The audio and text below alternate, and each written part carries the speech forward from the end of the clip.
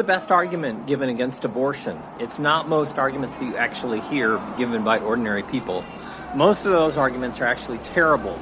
And what we have is super confident people who think they've got good arguments, but honestly their arguments are terrible. So there's something called the Dunning-Kruger effect, where people think they know a lot about a topic, but they honestly know so little about the topic that they don't even know that they know very little about the topic. So what's the best argument? Well, according to people who actually study these issues and take some time to really learn how to evaluate arguments, this argument would be an argument from a philosopher named Marquis, also sounded Don Marquis, but his name was Marquis, I believe. He recently passed away. So the way this argument works is this. Marquis wisely says, that to think about this issue, we need to step back and think about, well, why is killing us wrong?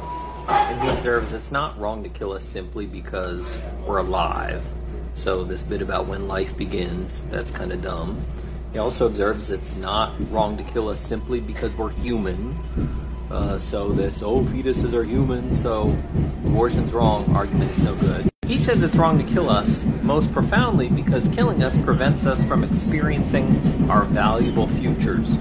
If we are killed or if we died, we miss out on the good things that we would have experienced. Now, what if our future is going to be really bad? Well, Marquis thinks it could be okay to end your life or kill that person if their future is bad enough.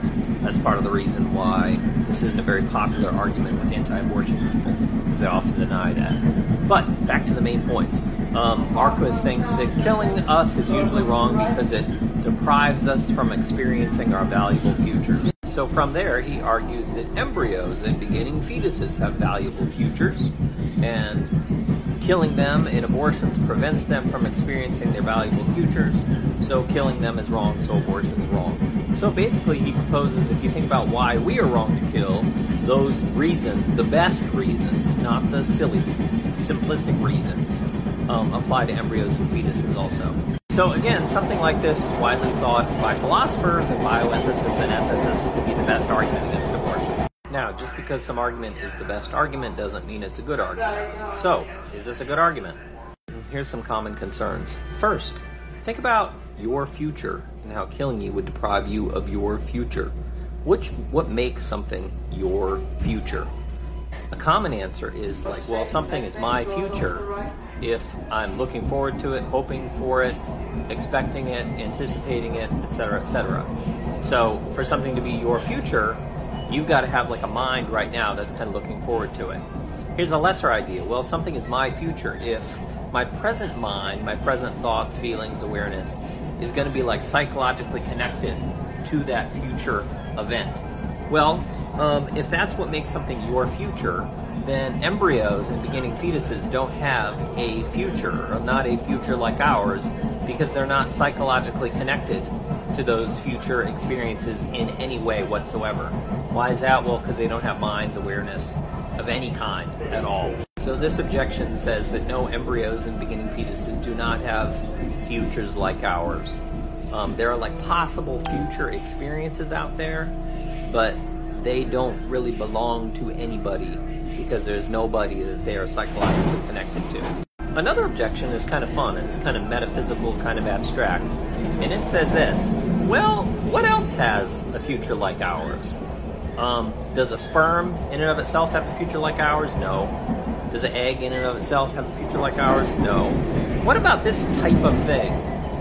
An egg and the sperm that would fertilize it. Does that sort of thing have a future like ours? Maybe, if that thing can be a thing. So can that thing be a thing? Well, many sort of theorists about what things are, metaphysicians, think yeah. Why is that? Well, because there are single objects that are like composed of multiple parts, and those parts don't touch. There's some space between them. I mean, indeed, like lots of ordinary physical objects are like that. You know, they got parts, they seem like they're one thing, but they have parts, and those parts don't touch, but they're one thing. Well, if things can be like that, then there can be a thing, an egg, and the sperm that would fertilize it. Well, that thing would seem to have a future like ours, and so then contraception, even by abstinence, would be wrong, according to Marquis's argument. All right, this is a little bit on what's widely thought to be the best argument against abortion. Don Marquis's Why Abortion is Immoral. You can Google it and find more about this. Hope this is interesting. Bye. Oh, and I I made this on the train. It's really loud. Hopefully it'll work.